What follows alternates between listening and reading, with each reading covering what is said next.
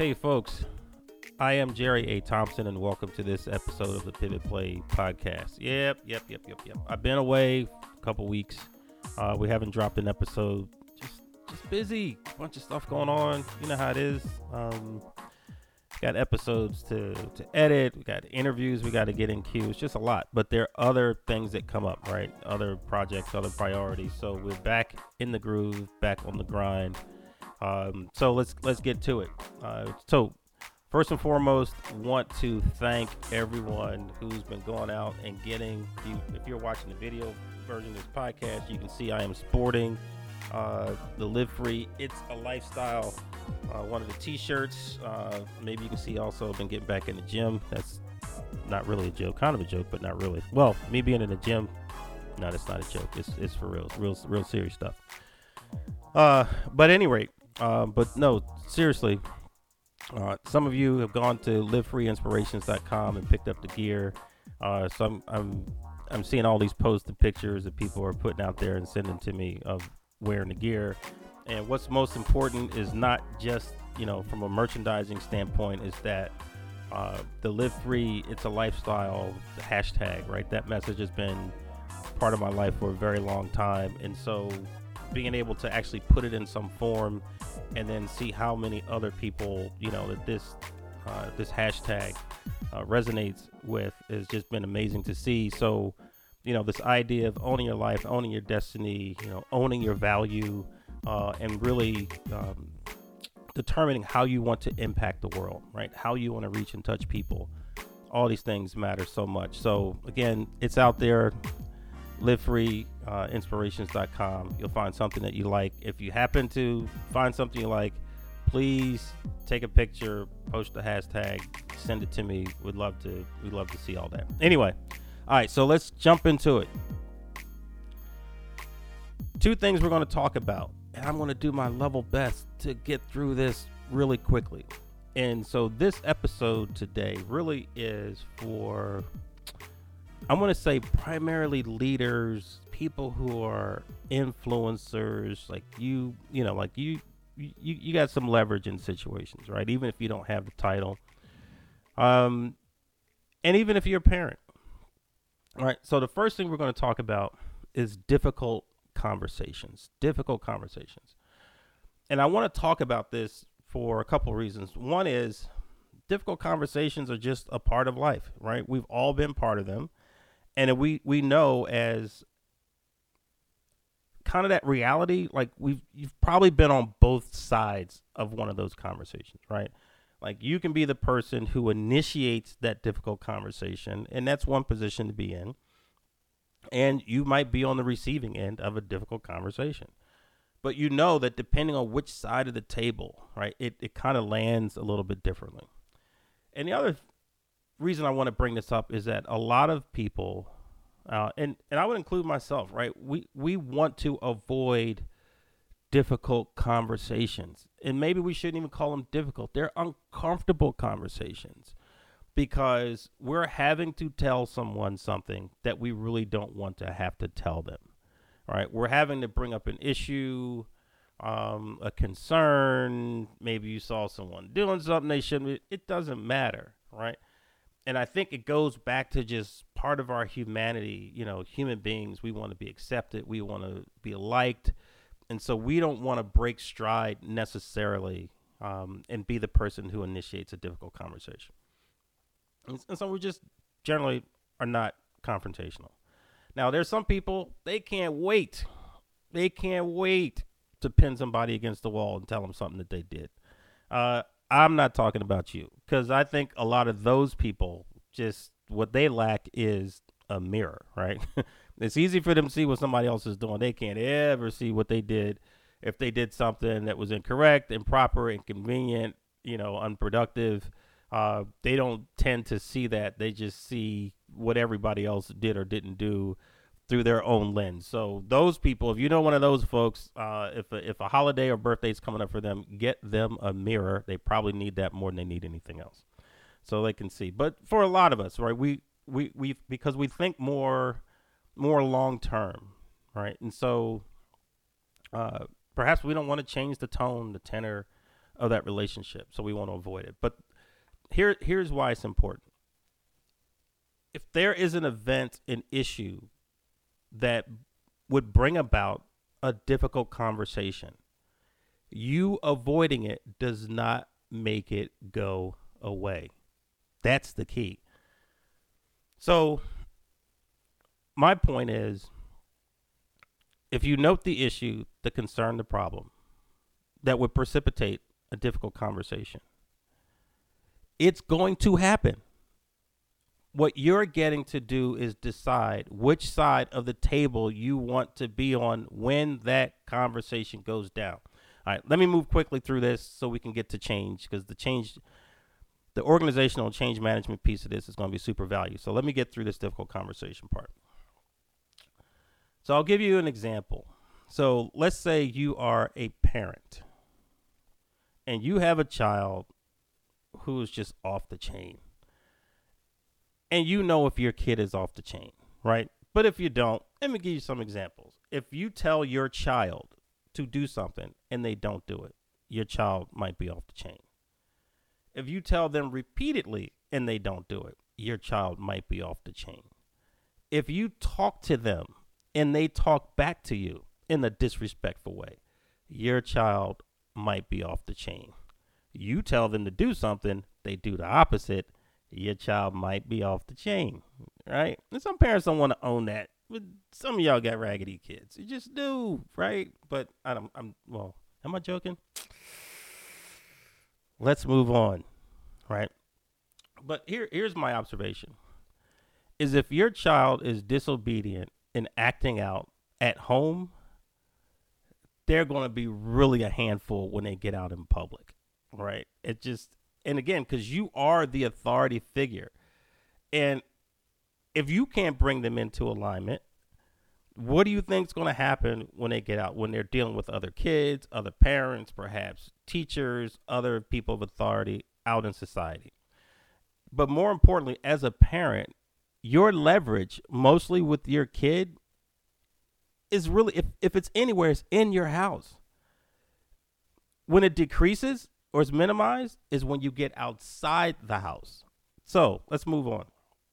You got a wild child acting out at home, but because you don't want that uncomfortable conversation. You don't want them to be upset with you. You don't want them to be angry. And we've all seen, stories and some of these videos of a parent tries to correct the child, perhaps in a store or something. The kid goes off, yelling and screaming, throwing and stuff. I hate you. Which always, to me, I wonder if that stuff is scripted, right? Because there's just no way that could go down, right? If I got out of control in public, my mother was going to correct me wherever it went down, right? Anyway, let's move on. So you got this child. You don't want to be on the outs with the kid, right? And so you don't correct them at home. Then they go to school and they act out, right? So you could have had that difficult conversation at home, you and your child. You on one side of the table, child on the other side, but you avoided it. So you're having a difficult conversation, but now it's you on one side of the table, and now there's some authority figure on the other, teacher, principal, someone else. And what happens in that is you've now lost your leverage. You've lost your influence. You have dented your integrity as a parent, because you now have to sit on that side of the table. That's a reason to preserve that and to preserve your ability to properly influence your own child when you have your best chance to do it is going to be at home. So now let's move on. So you are a leader and you have someone within your organization who's underperforming. They're missing dates. They're coming with bad attitudes, whatever it is. You have a responsibility for the sake of the entire organization to address that issue. But you don't want to, because that's a difficult conversation. Some of you in leadership, you know exactly what I'm talking about. We have all been there. But you don't want to address it. That's a difficult conversation. But you have now the opportunity to have that conversation while you still have all of your leverage, while you still have the influence, while you still have the credibility. But you decide you're not going to do it. You delay it. Or maybe you clumsily do it and you never really deliver that message, right? And maybe we'll get to that, maybe not. But then this person in your organization underperforms so horribly. Perhaps they create an issue, perhaps they offend someone, and it all goes left. So, guess what? There's going to be a difficult conversation. But rather than it be you and the employee on different sides of the table, now it's you and another authority figure. Perhaps your own leader, perhaps it's human resources. But when you're sitting on that side of the table, you have dented your credibility, your influence, your ability to really make something happen. You're now subjugated to what's going to happen in this process. And this is my point. So I think you all get it.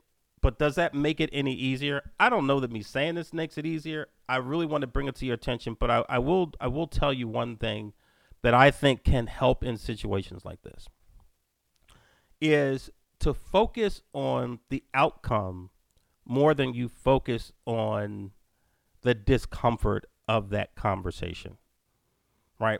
Think more long term. What do you ultimately want to happen?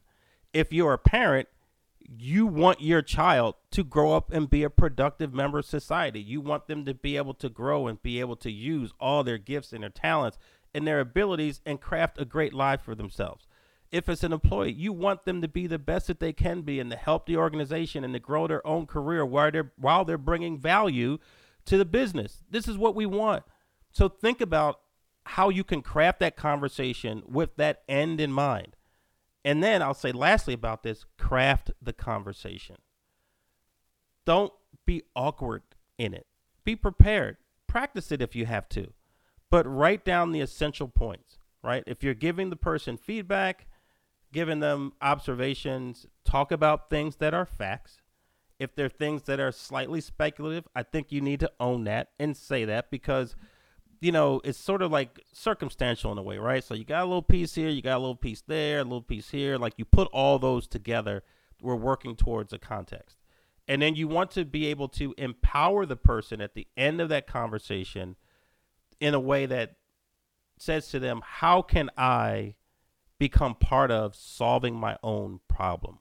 What can I do? What things should I do? And as a leader, as a parent, be prepared to help them with building that path to different behaviors, thereby different outcomes. Just something to think about. Just know this. Difficult conversations are a part of life. They do not go away, but you have the opportunity to decide which side of the table you're going to be on when they happen. And that there is almost a whole episode in and of itself in maybe about 12 to 15 minutes, right? All right, so now we got to get to this other piece. Throughout my life and especially my professional career, I've always been an observer of how organizations work, and in particular when it comes to change. And change is as inevitable as the sun rising in the morning and setting in the evening. Like change is just what we're going to do. If you are part of an organization that is not experiencing change, you are part of a dying organization. I'll say that again. If you are part of an organization that's not experiencing change, not planning change, not provoking change, you are part of a dying organization. So let me tell you a story of a mentee who was given the opportunity to lead a very huge project, right? Multi-million-dollar project involved, a huge, so capital spend, but a lot of resource, a lot of human, hours were going to go into this. But at the end of it, this would introduce both new technology, but also new processes, new reporting, metrics, all that sort of stuff. But what that means is, and most of I've grown up on the tech side, but I know that, when you bring new technology in, what you're looking to do is to get adoption, which means you have to affect people's behaviors. And when you affect people's behaviors, you're now affecting the culture, right? the way that things flow with this particular organization, this group of people. And that's where it gets to be a challenge because people don't really want to change if they don't have to, right? We like predictability. We like comfort. And this is the reason why so many organizations fail with change, bar none, from the largest to the smallest. And that's because we have leaders who don't understand change. They don't understand their role in change, thereby change fails.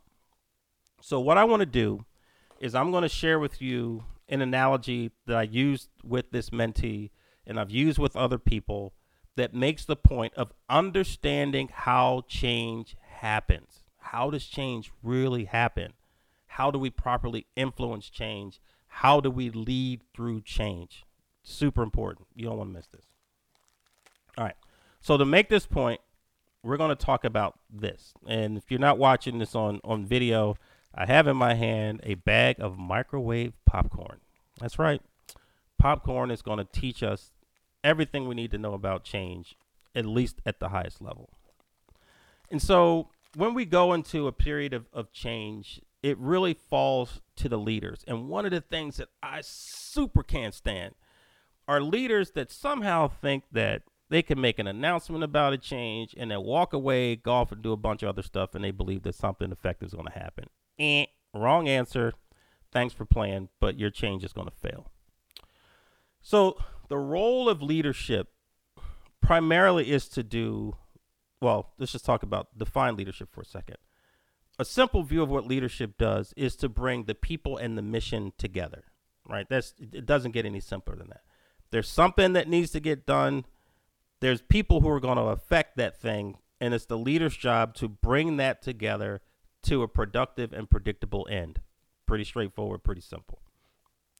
But now when we're talking about change, the leader has 3 responsibilities, and they're all based in consistency and repetition.